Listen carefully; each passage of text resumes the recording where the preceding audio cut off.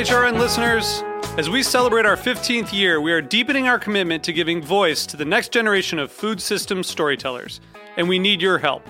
Our internship and fellowship programs help activate new possibilities for underrepresented and underestimated young people through experiential journalism, audio engineering, and production training. Through these unique programs, HRN helps food equity stewards build essential workforce readiness skills that expand their potential and foster economic mobility. Please consider supporting these critical programs. And with a minimum donation, you can be entered to win a dinner for two at an amazing restaurant in one of 8 cities and tickets to a concert at a great venue in one of those cities. We have incredible partners across the country who have donated, as they also share our passion for helping to educate the next generation of food systems storytellers. Check out heritageradionetwork.org/15 to donate and enter to win today. That's heritageradionetwork.org/15 to donate and enter to win today. And make sure you donate before March 31st. Thank you. This program is brought to you by Joule, sous vide by Chef Steps. Joule takes the guesswork out of cooking. Learn more at chefsteps.com/JOULE. I'm HRN's Communications Director Kat Johnson with a preview of this week's episode of Meat and Three, our weekly food news roundup. It's Thanksgiving, so we're talking turkey with sweet potato casserole, stuffing, cranberry sauce, and pecan pie. But we're also discovering some surprising truths about this holiday. As it turns out, roasted turkeys are actually nowhere near the original Thanksgiving tables.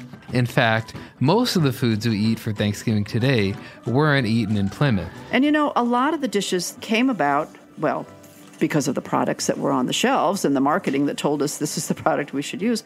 Every once in a while, though, the consumer creates the food trend. Care to top the turducken, anyone? I've got to give credit to this fellow that said, this is the best pile of meat I've ever had, and then said, but if you added bacon. Tune in to this week's Meat and Three on Heritage Radio Network, available wherever you listen to podcasts. Hello and welcome to Snacky Tunes. I'm one half your host, Greg Bresnitz. On a special all-food episode today, we have Jeff Gordonier, who is the editor of food and drinks over at Esquire magazine. We talk about the 2018 Best Of list, how he switched from being a music writer to a food writer, and the embarrassment that his kids have of ordering too much at the dining table. So sit back, relax, and here's another episode of Snacky Tunes. We talk about food, we talk about music, with musical dudes, finger on the pulse, Snacky Tunes. Hello and welcome to Snacky Tunes. I'm one half your host, Greg Bresnitz, sitting with Jeff Gordonier, the food and drinks editor of Esquire magazine, who has just told me that he is known as the Trumpet. Yeah. At home, I'm known as, and that's one of many nicknames. My kids excoriate me for various things. One thing is talking too loud in restaurants. Another thing is ordering too much food in restaurants, which is an occupational hazard when you're a food writer. So they don't like it when I go in a restaurant and I'm like, yeah, we'll have the whole menu. And they're like, Daddy, it's wasteful. No. Sure. And I think it's like one of those things where we had Sam from Dogfish Head on, whose kid roasted him. One of our favorite stories about how everyone comes up to him and they call him like Santa Claus. And I was like, is this kid going to realize in 10 years you're his best asset? I know. Like, are your kids, it's the same thing like growing up with rock parents. Like, it's like when Beyonce's kid hushes her at the award shows. It's like, do you know who your mom is? You're going to get to go to everything. You're not going to want for anything. There's like that weird window. You are set. I took my son to Copenhagen in the spring. We went to Noma. He did not eat at Noma, but he did eat at Restaurant Bar and Sanchez and Based from Christian Puglisi. And, the kid has been to Major Domo and Fish and Game up in Hudson, New York. And my friend Steven Satterfield, who's an excellent food writer and editor, recently met Toby, my 12-year-old, at Lhasa, a great Filipino restaurant in Los Angeles. And Steven leaned over to Toby at a certain point after hearing all this and said, kid, you realize you're living the dream. And the things, though, he doesn't. He doesn't really. No, he likes it. He enjoys it. And he's a very astute critic, actually, with just a few words in haiku form. Was that my phone or your phone? My phone. Oh, no. That's my error. We'll leave it on. We'll leave it on. No, it doesn't bother me. Okay. So I actually think it's a note of reality. There will be many notes of reality. They don't mind, obviously, going to these restaurants, and I see it as a cultural immersion philosophy, similar to taking them to museums and concerts and everything. Toby in particular loves Korean food, Japanese food, Chinese food, Filipino food, and he's learned about all these different countries and communities and cultures through our going out so much. They just don't like when I order so much. I mean, they just feel it's upsetting and kind of embarrassing, right? Because the table will be full of food. But we bring it all home, and I make pretty stellar breakfasts How with different leftovers. Let me tell you. I can imagine. I mean, fried rice, Wow. you wouldn't believe what I can do with fried rice. I can make these amazing frittatas with leftover fried rice or biryani. Amazing. I wonder if they appreciate dad's cooking leftovers more than the actual meal themselves. They do like it. I also make frittatas with leftover like cacio e pepe. This is a pro tip. Seriously, go to an Italian restaurant. You don't necessarily want the tomatoey sauce in the pasta, but if you get like a good pepper cheese or carbonara or something, bring it home. Next day, put it in a frying pan as is. Just dump it in. Put a little splash of water to kind of rehydrate it. Maybe a little oil or butter. You don't really need to. Meanwhile, scramble some eggs in a bowl. Whisk some eggs. Dump them in. Just let it settle and solidify. It's amazing. You cut it like a pie. My kids love that for breakfast. I know we were here for the best of list, but it's fine. We're done. We're done. Thank you for being on. This will change your life. I think it's what the Nonnas do in Italy, from what I've heard, with leftover pasta, and it's one of the many, ingenious ideas that have come out of Italy. Was this similar to what was cooking like for you growing up? Were your parents taking you to the best restaurants in Southern California? Oh man, it's so complicated because I have to say yes. I mean, my dad grew up in the Jersey Shore, and at a certain point in his life, started the upward ascent in the corporate world in the 60s and 70s, and he hadn't necessarily had access to all that stuff, all the restaurants and stuff. Restaurants are ultimately democratic. You can just walk in. If you have the money, you have the reservation, you have the time, you can go, right? And so it was a badge of honor and, sort of an emblem of success for him that he could do this. So, yeah, we went to, we went to San Francisco several times, went to the Mandarin, incredible Chinese food. I mean, the squab in the lettuce cups was like a game changer for me when I was a kid. We went to New York. A couple times he took me to Paris and London. I sound odious saying this, but it's the truth. And I did fall in love with restaurants. I think there's kids, who fall in love with theater. And that defines the path of their lives. And for me, it was all about music, and it was also all about restaurants. I thought they were shows, like they were theater to me. I loved the lights, the lighting, the music, the vibe, the patter, the pitter patter with servers. I thought the whole thing was like high, right? Mm-hmm. And all kinds of food. Where I grew up, ultimately from the late 70s on was around Pasadena, California, and where Julia Child was from originally, and where Jonathan Gold lived actually until he passed away. And Pasadena is a beautiful, pivotal place to live if you're into food because of the diversity of Los Angeles County. Right over one street, a certain direction, was Monterey Park, which is some of the most exceptional Chinese food in America. Another, if you went up the hill on Allen Avenue into the foothills of the mountains, there was incredible Armenian food. Over here was a chicken and waffles place. Over here was one of the best burger places in LA, Pie and Burger, which kind of defined my life. And taco trucks everywhere, incredible taco trucks. So people I'm sorry, I'm babbling. I know, but what type of pie did you get? Oh, a lullaberry. I still don't totally know how to say it, but that's one of the reasons Pie and Burger is defining and beautiful. A lullaberry it's a berry unique to California coast. Grows up by Cambria or Cambria. There's debate on how you actually even say the town, and I believe it only grows in clusters there for like a week, right? So people kind of harvest it in these big clumps, freeze it, and make pies and cakes and stuff with it throughout the year. So the fact that Pie and Burger has that pie, and sometimes only seasonally, it's not available certain times, is shows you just how deeply Californian it is. I mean, Jonathan Gold was a huge influence on me when I was a teenager, when he started being published. Well, I mean, like Jonathan Gold, you also mentioned music, which anyone who knows you or follows your Instagram and thing knows that music is a huge part of your life. Yeah. I mean, I started as a music writer, really. Right. Where did you, what were some of the first shows you went to? What was the scene? And what were some of the first music pieces that you wrote? Oh. And who did you cover? Oh, wow. I mean, the defining show of my life was I saw The Clash when I was 14 years old. I'm not messing up. No, I believe you, but come on. At the Hollywood Palladium, I saw The Clash with the English Beat opening. They were the opening. That's like such an unfair answer.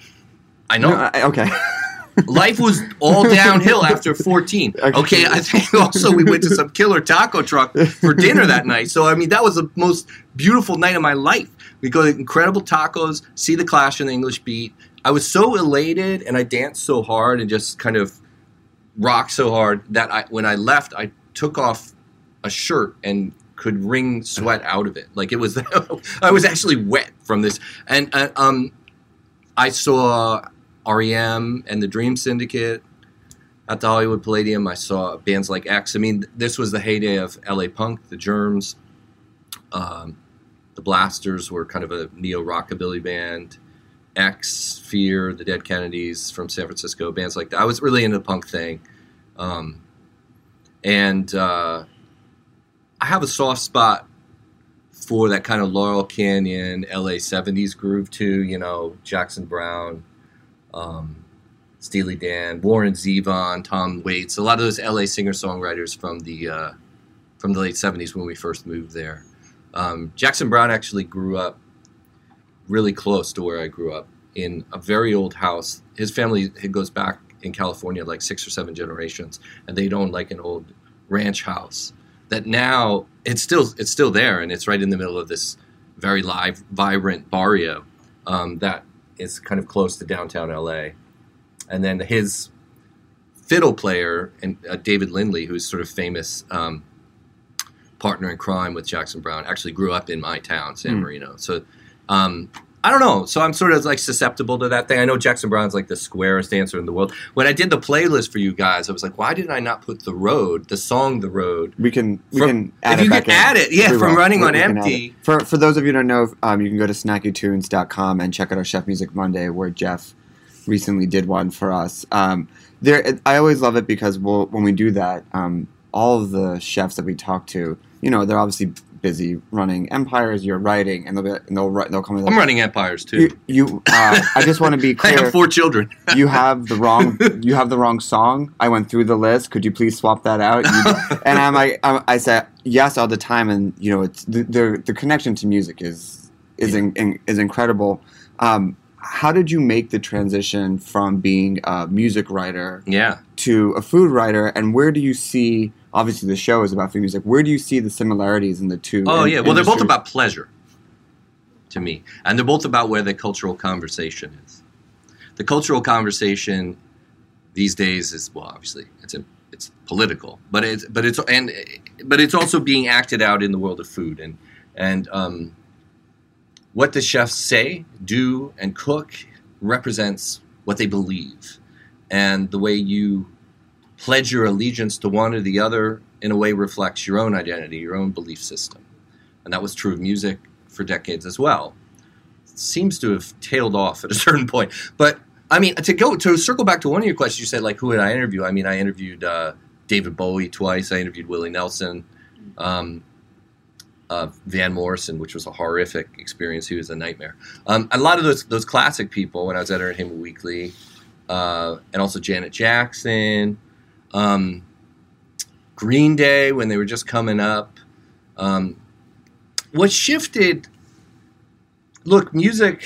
My identification with music, you know, was at its fiery peak in my teens and 20s. Of course, I was like a college radio DJ at WPRB in New Jersey. Then I was writing about music, and I was the local rock critic in Santa Barbara, California, at the Santa Barbara News Press. I had a column called Exile on State Street, because State Street's like their main street. And at a certain point, you age out. You know, that's what's weird and sad. Is like you start connecting less to the music, and you respect it, you admire it, you see what it's about, but it doesn't necessarily speak to you at that kind of molecular level, right? And you're not uplifted by it as much. I mean, one of the last records I remember having that experience with was Funeral by the Arcade Fire, you know, and some of the early White Stripes records. I was really fired up about those records. I mean, I saw the White Stripes at South by Southwest playing in the backyard of a Mexican restaurant in Austin. And I mean, true story. I was like, they weren't famous yet. They weren't really known. And I was like, holy shit, who are these guys? Like, this is so perfect and thought out. And you know, they have the clothing, the color scheme, this mythology about how they're brother and sister. I mean, and the music was fantastic. I remember going around Austin right after that and telling all these other writers, like guys from Blender and Rolling Stone and GQ and everything, like, you got to hear the band, the White Stripes. They're playing the next night. Saw the Strokes the same time I was there before Is This It came out. So that started happening less, you know, and you start feeling it less. And you're going through interviews with musicians as more of an exercise in abstraction. It feels kind of detached and cerebral and not felt. And I reached a moment, an inflection point, as my friend Ian says, when I was at Details magazine. I was editor-at-large at Details for a while, and Dan Parra's editor, who's a friend, sent me to cover a Jonas Brothers concert at Madison Square Garden. That'll do it. Dude. That'll do it. I was like, I'm out.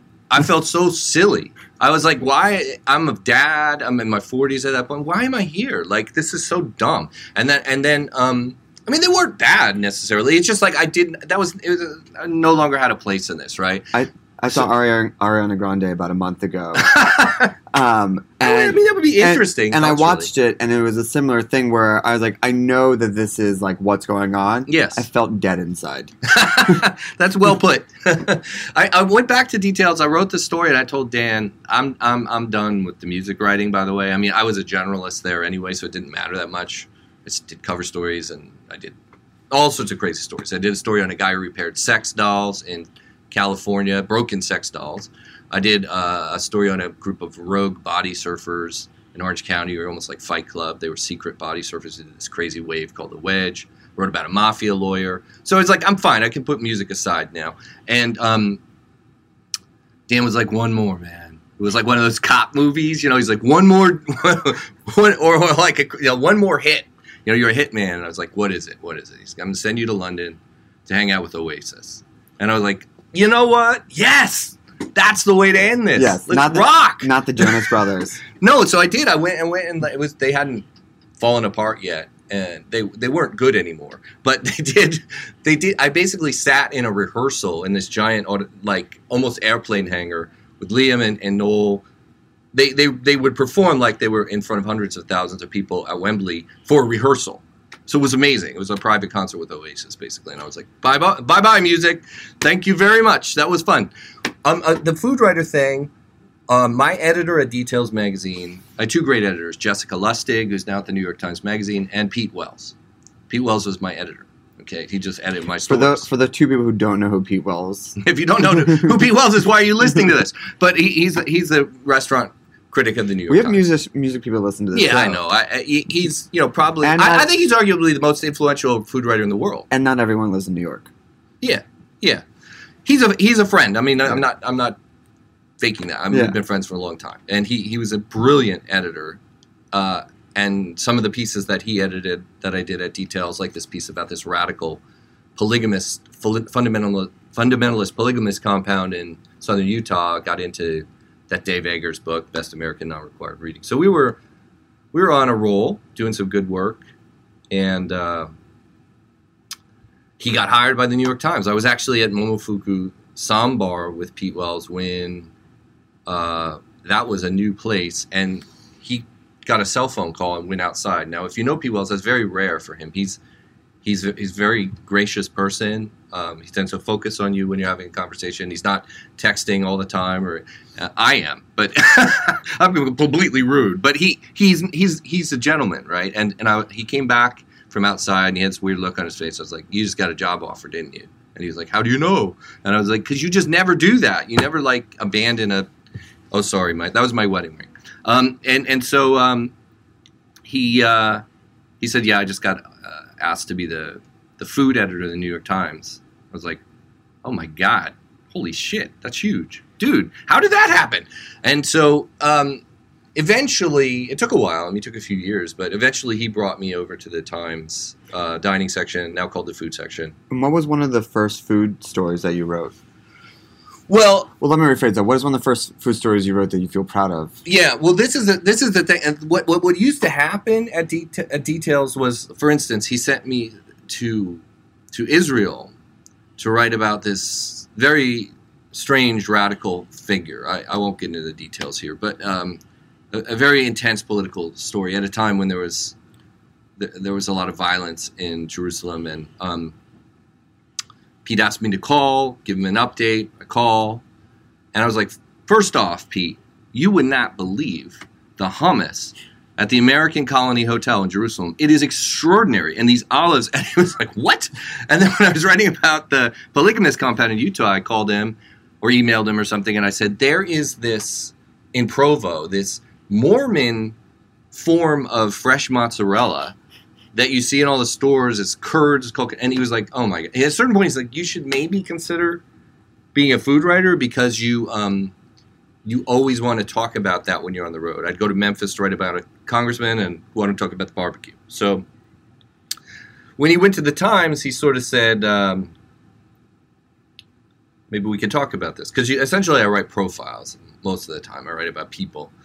And he thought I could write about all the people in the food world. My first piece for the Times was a profile. It's before I was on staff. I think he was kind of testing me. Was a profile of Rocco DiSpirito, and sort of what the hell happened to him. When did that run? Maybe 2008. Yeah. So probably 10 years ago. And then I did a piece about eating insects and an insect-centric feast in Brooklyn. Again, that was definitely a test. I think partly what they were doing was to see if I'd make mistakes. They really don't like corrections at the New York Times. I didn't have any corrections on those stories. The stories were well received, and so I was brought in. My first real profile was Gabrielle Hamilton when she had her book Blood, Bones, and Butter coming out, and I wrote a piece about sake. They weren't bad. Those early pieces were good. I was flying blind a little bit. I didn't know what I know now. I mean, now I know a lot. But I mean, I knew in a more amateurish sense. Well, what do you know now, 10 years on? And as sitting as the food and drinks editor? Well, I mean, I've now eaten all over the place. I mean, I've been to Argentina with Francis Mallmann, and Italy with Massimo Bottura, and South Korea at a monastery with John Kwan, and Copenhagen and Mexico, and Australia with Rene Redzepi. And so, I mean, that's just part of the work I do now. So I travel around and learn from these people, eat the food. But also for Esquire, I do the best new restaurants list now, and that means traveling all over the country, and best bars, which I do in tandem with Kevin Sintumong and other writers' voices we bring in. For those who don't know, part of the job is writing, but what also encompasses the food and drinks editor position? What do I do? Yeah. Yeah. Okay. So I have a column every issue. It doesn't appear in the issue that Best New Restaurants appears in because that would be almost like an overabundance of food coverage, I think. But I have a column. It's usually a couple pages. It could be about right now. The one on the newsstands at the moment is about this kind of golden age of Middle Eastern food we're in the midst of. Philadelphia, Los Angeles, and Washington, D.C., Oakland. The recent one was about kind of next wave steakhouses. I've written about the martini. I've written about mezcal. And then I do these annual lists, best bars with Kevin, best new restaurants I do all by myself. It's kind of an ordeal. It sounds fun, but believe me, we'll get to that in a second. Yeah, and we also do entertaining packages in the spring and the fall that are sort of about home entertaining and beautiful, delicious things to have in your pantry, in your freezer, and do you craft the vid? Like, do you focus what Esquire wants to say about food? Because the Middle Eastern one was Middle Eastern chefs have never been hungry to tell their stories. Woke restaurants might keep San Francisco from becoming a tech bro paradise. Yeah, I didn't write that. Those are the online headlines, by the way. Yeah, but the type of stories that are being told. Yeah, I drive that. I do. Yeah, I mean, I obviously keep in touch with Kevin Sintamong and Jay Fielden and Michael Haney and everybody to make sure that they're on board with whatever the next idea is. When I came into Esquire, they didn't have a food writer because my predecessor died. Joshua Zersky, who I thought was one of the most brilliant prose stylists around. I did not always agree with the man. Let me tell you, I don't think anyone did. I would say most didn't. He was a volatile and divisive figure in many ways, but I think absolutely gifted and brilliant and a delight to talk to the few times I crossed paths with him. He died, and then the masthead of the magazine changed hands. Jay Fielden took over, and they had a gap. They didn't have somebody covering food and wine, which is part of the franchise. It's dug into the DNA of what Esquire does. And I felt it was actually quite clear what the magazine needed to do, which was to cover all these people, all these incredible men and women around the world, changing the conversation about food, cooking delicious things, but also creating the conversation, whether it's Massimo Bottura, David Chang, Dominique Crenn. I wanted essentially to populate the magazine with these people because I think they're dynamic cultural figures. So to do a story like the Middle Eastern food piece is also a way to bring in, Michael Solomonoff from Philadelphia and hear what he has to say, Ori Minaj from Los Angeles. And I felt like the magazine for a while there wasn't really plugged into that, Like our chef of the year last year was Ignacio Matos from Estella, Flora Bar, and Cafe Ultra Paradiso. I just thought there was this just classic Esquire choice, Like he represents what the magazine's about, what our audience is about in many ways. He's a cool guy. He's an incredible chef. He's got a vision. His food is so distinctive. So I thought let's start to honor that and be part of the conversation in that way. And also, the piece on San Francisco and what Daniel Patterson is doing with restaurants like Diafa, Besharam, and Kaya, it's also then a piece about gentrification and social shifts in that city and a chef who's trying to do the right thing. We're going to take a quick musical break. Oh, cool. And then we're going to be back with the 2018 list. Here on It's on. It is on. Here on Snacky Tunes on heritageradionetwork.org.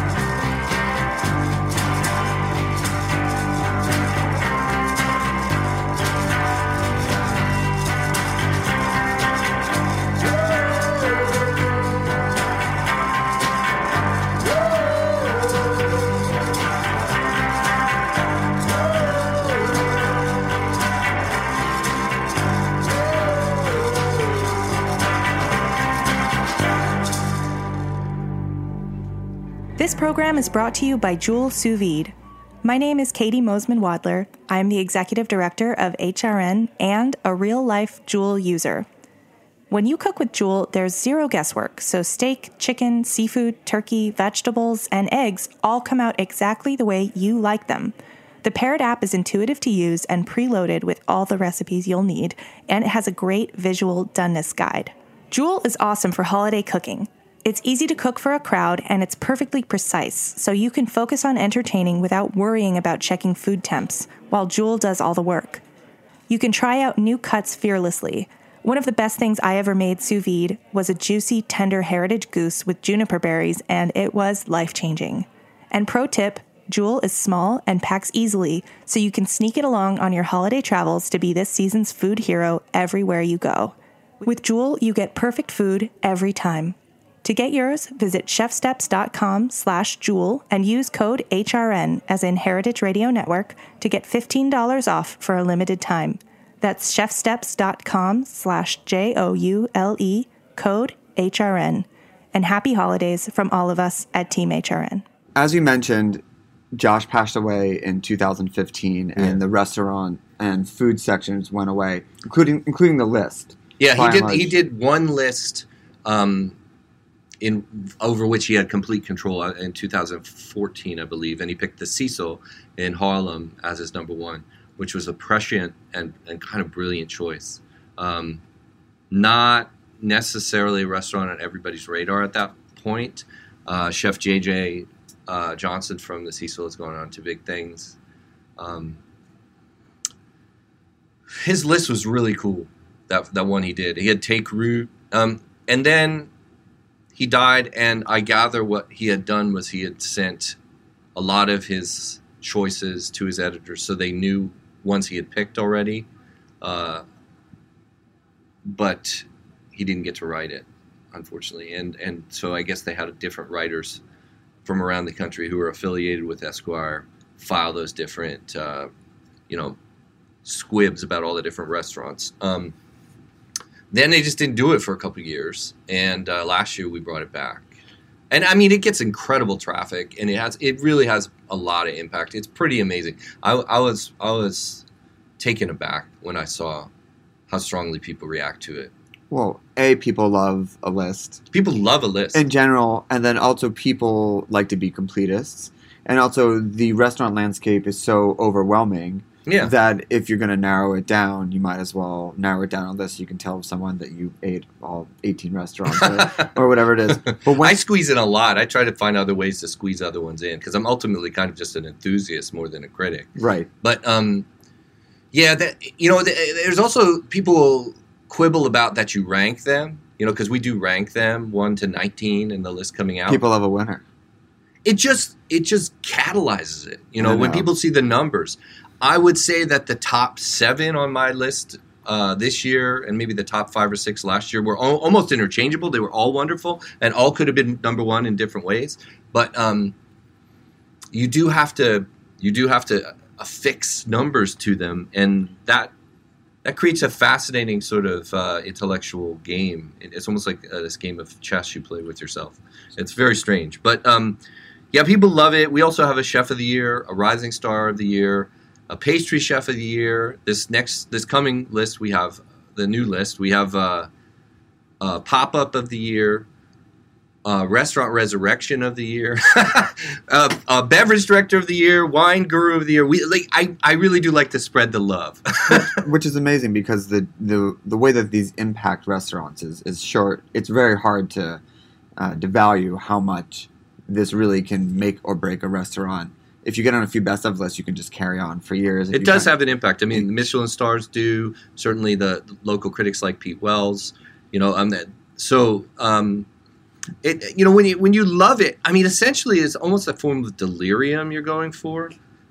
You're going for this kind of euphoria that feels like levitation. That feels like the Clash at the Hollywood Palladium when I was 14. I'm serious. You're going for that sense of elation. And the problem is, it's rare. It doesn't happen all the time. A lot of times you fly to a city, you eat 5 dinners, and not really. I'll have 3 dinners max, but I mean that's pushing it. And you don't. I like how you say that like 2 dinners is absolutely normal, but 3 you don't even food right, 2 dinners is just 2 dinners are fine, but 3. I have 2 dinners at you're home. Like looking around the room, like, am I right? No one. Yeah, sure. I have 7 breakfasts this morning. But I mean that's normal. So yeah, I when you feel it, like last year when I went to Felix Trattoria in Venice, California, Venice Beach, as my poor suffering editors know, it was the last restaurant I went to, and the list was actually already in a way set, okay? And I was down in Laguna Beach, California, when my parents have retired, and I had my parents and my 2 older kids, Margot and Toby. The twins weren't here yet. And I said, you know what? I gotta check out this place, Felix. I just keep hearing so many wonderful things, and I got to drive up from Orange County to Venice, and you're all coming, and I'm paying. I've made an early reservation. We're doing this, and there was a lot of tension in the car because there was this horrible Southern California traffic, political arguments. If I might pause for a second, I have dragged many friends and a very patient girlfriend on food adventures, and they're always like, "Fuck you." I know. They're always like, they're not grateful. They're literally fuck you right up until the point, and then it's like, okay, fine. But usually, it's more like, I can't believe we're doing this again. Yeah, that's like, the thing. Was like, do you really need this? And you're kind of like, I do, and I'm so sorry, but I also don't want to do it alone because I can't eat everything by myself. That's the thing. I need your mouths and your stomachs. Josh Ozersky had a great piece somewhere at one point about how a food writer is somebody who would drive 5 hours to get a taco or something in the middle of the night just because he heard about it. You know, I mean, I do that, and I drive my kids crazy. But it's the same thing like people who, I mean, when I was in the thralls of music and you're going out 5 nights a week and, even now I still get nervous I'm going to miss the headliner. I've been going to shows for 20 plus years and I see set time and I was like, I think I'm going to be late. And I don't even know how I know go. a really good therapist you need to talk to. We'll work this out. But for driving them to Felix and for taking them there, and you're like, what's the conversation you're having with yourself? I was like, what? I'm crazy. Why am I doing this? I should have met LA friends. All these people, all my family's just complaining in the car, and we're having political arguments. And my dad's like, the traffic is horrible. And and then we pull up, and we valet park. We trundle into this. We're just like the Munsters, like we're just this grumpy, we all walk in there like some Edward Gorey cartoon or something, and we get seated, and I order a Negroni, and then this focaccia comes. Now Evan Funky's focaccia is famous, and everyone went silent. It was just crispy and puffy at the same time, strafed with olive oil and salt. It was almost like a savory donut. And it was like we were suddenly in church. We all started tearing it apart, taking communion with this focaccia, which they call Sphinxione or something. And my daughter Margot is now 16. We call her the bread bandit because she loves bread so much. Which I will admit, I actually stole that from John Gray from Ghetto Gastro because he's known as the bread bandit and among his friends. And Margot just loves bread. And she said, Daddy, this bread is amazing. Can we get more? And I was like, it's pretty good, isn't it? And then we got some stuff, squash blossoms, some pork meatballs, and then the pasta. And I mean, we were just in ecstasy. We were all hugging and crying at the end of this meal. I am not kidding. We were like, I love you, Dad. And it was that good. So at a certain point, Margot, my daughter, leaned over to me during that, and she said, Daddy, how can you not make this number one? And I was like, Sweetie, you're right. That's a really good point. I mean, if we're feeling this way, of course after course, everything is perfect, and the mood is great. Bingo. Call my editors. I'm so sorry. You're not. First off, you have to redo the layout. You're not sorry. So I'm not sorry because if I feel it, I wasn't totally sure yet. And once you feel it, and I felt it this year with our number one, the same thing. And the craziest thing happened. Are we at the point in the interview where I can say what number one is? Okay. Actually, before you say what number one is, I want to what did you take away from after doing your first in 2017 that you went into for the 2018? Besides the feeling of that you can refine what you found in Felix, you can find for number one. But what did you take away, learn lessons on how to approach this year's list versus last year? Listen is the main thing. You have to listen. To whom? To the scouts on the ground, to the local folks. We don't have an unlimited budget. I hate to break it to America. What? What? This is print media 2018. I mean, I am well supported by my colleagues here, but it's not unlimited. I don't actually go to every state. It is impossible to pay for that. It is impossible for me to have the time to do that or the bandwidth in my body to eat that much. So I have 4 children. I do trips in between parenting and in between all sorts of Little League games and piano recitals and stuff. What that means is it really comes down to due diligence. It really comes down to research and how do we allocate our resources wisely. So I do a whole lot of emailing and texting and calling and reading online and figure out what cities really seem to have something happening. Where is it good? Where does it make sense to divert my resources? I do actually have scouts, believe it or not, who are unpaid friends. Who my friend Jason Tesoro is one. If Jason Tesoro is based in Richmond, Virginia, but he's a sommelier and writer. He travels around a lot, and I trust his opinions. And I don't pick a place because of him, but I will visit a place because of him. So, and then if I have the same reaction, so he went to Minneapolis for the Super Bowl or pre-Super Bowl to do a piece for Esquire Online, and he was smitten with Minneapolis and the food scene and the bar scene there. And he's like, Jeff, you're a schmuck if you don't make the effort to go up there. And I was like, okay. Also, in Boston, he reported from Boston in a way that had a direct impact on this list because I hate Boston. I'm sorry, but I gotta blurt it out there. But I still have to do my job and be honest. So I went to Minneapolis, and Jason was right. I was floored. I mean, I have many different representatives of that city in this list, not just in the best new restaurants list, but different chef awards and stuff. When I hit a city, I drive people bonkers. I mean, my friends get driven insane because I change my mind almost hourly about where we're going to eat. Okay, so I'm not kidding. So in a city like Los Angeles, that's a huge pain in the ass for people who thought they were going to be eating 10 minutes from their house and are now eating an hour and a half from their house. So my friend Jeremy Toback and Fabienne Toback, I mean, they are my comrades in this, and they were just like, seriously, you changed your mind again? No, we're not going there. We're actually going to the other part of town. But a lot of that is based on your ears to the ground, your ears to the tracks. Like I'll hit a city and think, so I talk to as many people as I can. I mean, not just food writers and chefs and stuff, but just local folks. What do you really like? What do you people who have some connection to the food community? When I hit San Antonio, changed my mind very quickly because I heard, frankly, some bad stuff about one place, and I changed my mind. I had also heard some good stuff about Carnitas Lonja, this carnitas place right off the freeway. Oh, man.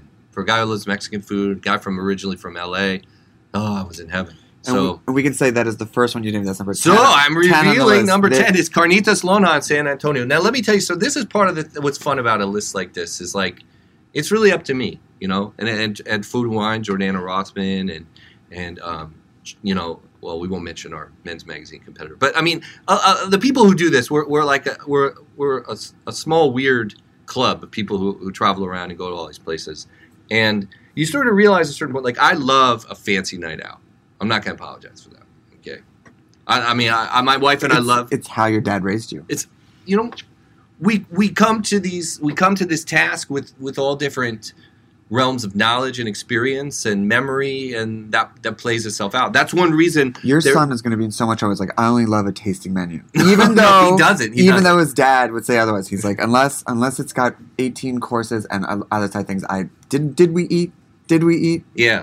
But this is one reason it's extremely important. There's a diverse array of voices in this space because you need to have all different kinds of experiences brought to bear on these decisions. I do like caviar. I do like a night out. I mean, we picked Bar Kren, Dominique Kren's punishingly expensive wine bar in San Francisco. I'm sorry, I loved it. I also loved Carnitas Lonja, where I think I spent $12. So, I mean, and it was too much food to eat. Alejandro Paredes, the chef there, worked in fine dining for a while, gave up, decided to open a place. You know what they make? Give you 3 guesses. They make carnitas. He makes carnitas. That's it. Okay. He makes incredible, slow cooked. Basically, carnitas is like pork confit. It's cooked in its own fat. He makes incredible tortillas, the salsas, some guac. That's it. I think he makes chorizo too. And so you go, and I'm like, I think I'll have the carnitas. And I sit in the back in a picnic table, beautiful South Texas day, and I was like, all right, this is bliss. Like, to me, that was every bit as beautiful as being in Noma or something, you know? And that's not a stretch. I don't mean that in some kind of weird metaphorical way. I actually mean I was in heaven, okay? As much as I was at Bar Cran, you know? So I just thought I respected so much. Bill Addison at Eater compared it to certain principles and practices in Japan, where a person will specialize in nothing but making the rice for sushi for decades, right? And Alejandro at Carnitas Lona, I mean, he has the same kind of dedication and narrowed focus, which is like, what is the absolute best carnitas, you know? Another one that makes it on here is Missy from... Yes. Which is just, for people who don't know, it's Lilia, Miss Robbins' second thing. It's just pasta. And all the different types of beautiful pasta, and their Instagram is so much fun because you had no idea that many shapes. But again, this kind of very narrow, singular focus. She could have done just another Lilia or anything like that, but she just zeroed in. I'm very drawn to, I'm very receptive to, vulnerable to that kind of vision, that kind of focus. I like a restaurant that really knows what it is. You know, just like when I see a movie, you know, there's a certain kind of movie you see and you just know it's Wes Anderson, or you know it's Spike Jonze, or, you know, you just know because of the aesthetic, and that director knows what he or she is doing. And same with a work of music or work of poetry. I don't necessarily like menus that are a mishmash, and I really like menus that are focused. Now, Missy, the new Missy Robbins place, we also name her our chef of the year. She's our my second choice. Last year was Ignacio Matos. Now this year's number one chef of the year is Missy Robbins. So well deserved. I think so, and I think in a way she represents this moment so beautifully and perfectly. She encapsulates what we want to eat. She's almost clairvoyant. She's like telepathically knowing that this is the restaurant we want right now. I love Lilia. Last year, Lily was a little too old for me to include in our list, but I wanted to recognize her. It hurt to leave it off. And Missy, I went to like just under the wire. I mean, it was one of the last restaurants I went to. And there's an experience you have at Lilia as much as you like it, where you're just like, you get through the pastas and now you have like a roast chicken coming or something. You're like, oh man, I'm full. And I love how she pared down the menu at the new place to just these beautiful roasted vegetables and vegetable dishes and pasta. Like I described to my kids, to Margot and Toby, my older kids, I said, there's a restaurant that was sort of founded on the faith in the sort of binding principle of noodles, butter, and cheese. And they're like, Daddy, can we go there? You know, for a kid, they're like, sounds so... I'll bring you leftovers. I'll make it for breakfast. Yeah, well, I did, in fact, actually. I did. It was great. That's one reason. That's one way you know an Italian restaurant is really good, if the frittata is good the next day. But that might be a first claim. I've read that in 0 books. Yeah, no, it's take it from a Frenchman.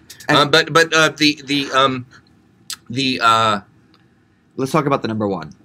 Yeah, okay. Because I made you pause. That's fine. To frame making this. People wait here. Wait for the number one. It felt, well, I'm going to let you say it's your thing, but it gave you the same feeling as it did for Felix. Yes. So explain. It was set it up for us. The very last restaurant I went to. Again, my editors. Are you like the President Trump of restaurant lists? Oh God, that's horrible. No, I went to it's Angler in San Francisco. Angler is from Josh Gaines, who has Saison in San Francisco. If you know Saison, it's a 3 Michelin star tasting menu. I, like many of my colleagues in food writing, just loathe tasting menus, unless they're made by Corey Lee at Benu, or Massimo Bottura or Dominique Crenn, or Josh Gaines at Saison. Saison Angler is kind of like a more casual junior version of the principles of Saison in terms of here is an antelope steak. Here is caviar and bread. Here is a perfectly cooked piece of fish. Like everything is about the thing itself. It's almost like that concept from poetry of like, I write about the thing itself. Obviously, a great deal of preparation, cooking, and thought goes into it. But a lot of what Josh does is sourcing. It's really about getting the ultimate best ingredient right now.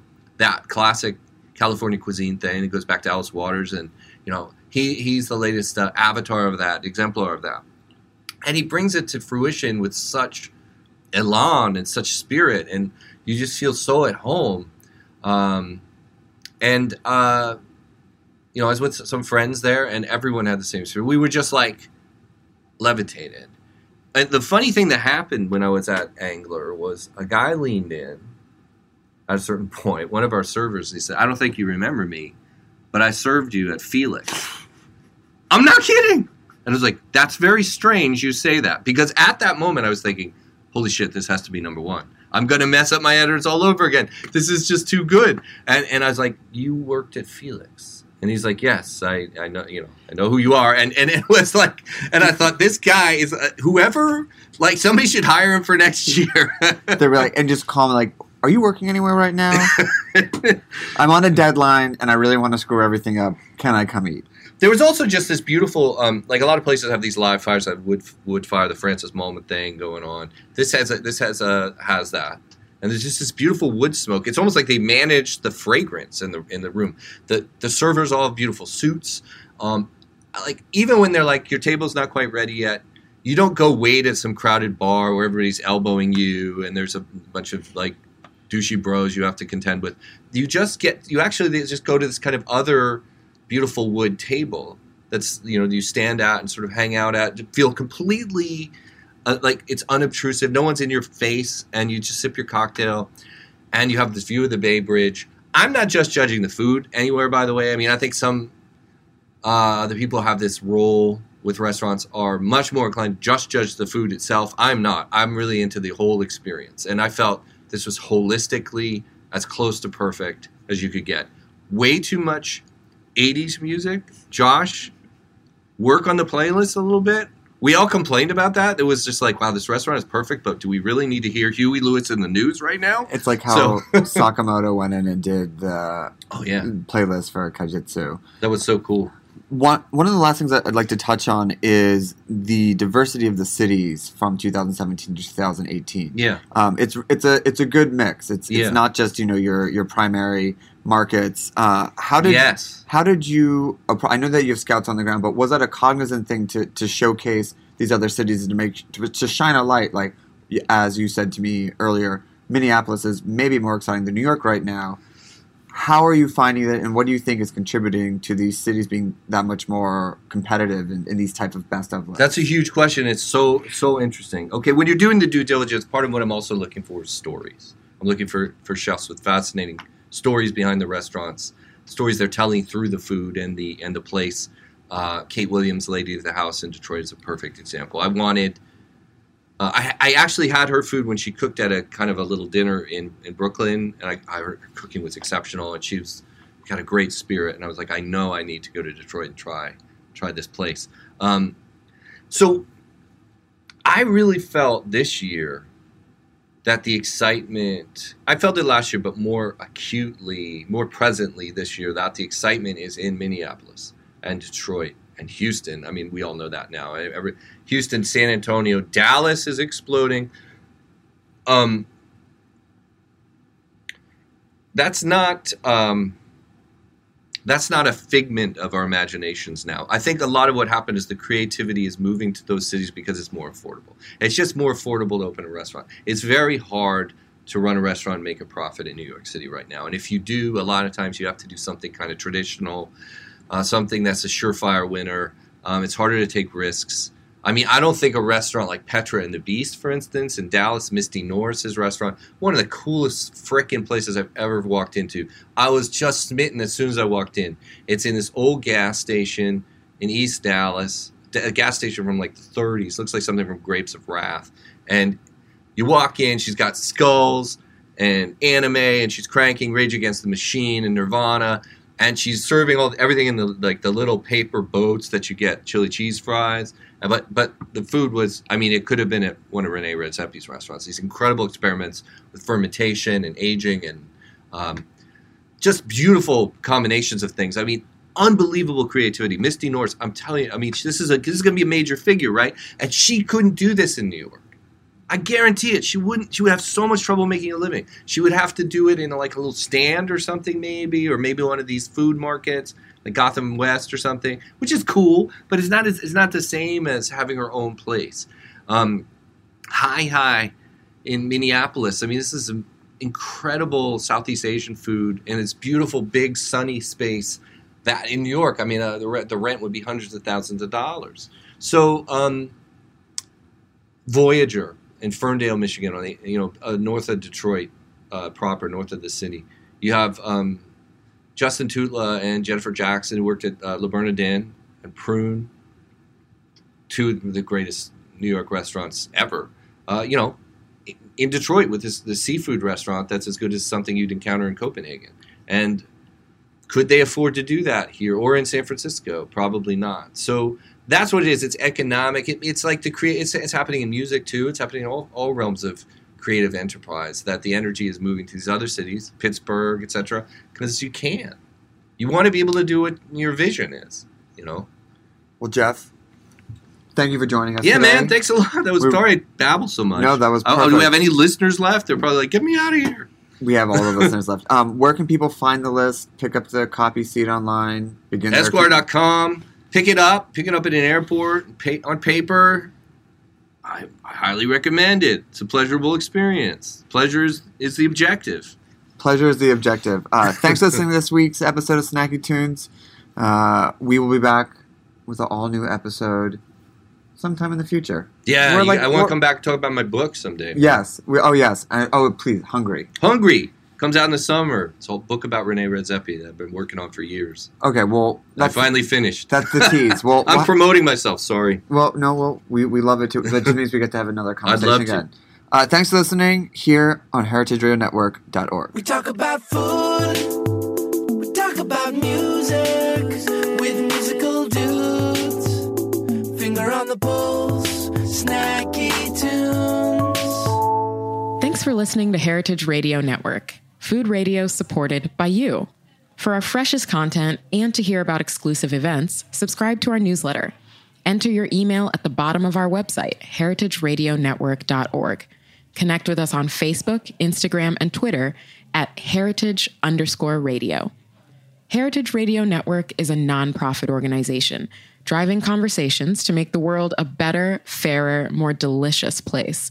And we couldn't do it without support from listeners like you. Want to be a part of the food world's most innovative community?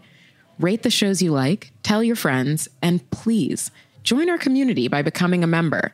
Just click on the beating heart at the top right of our homepage. Thanks for listening.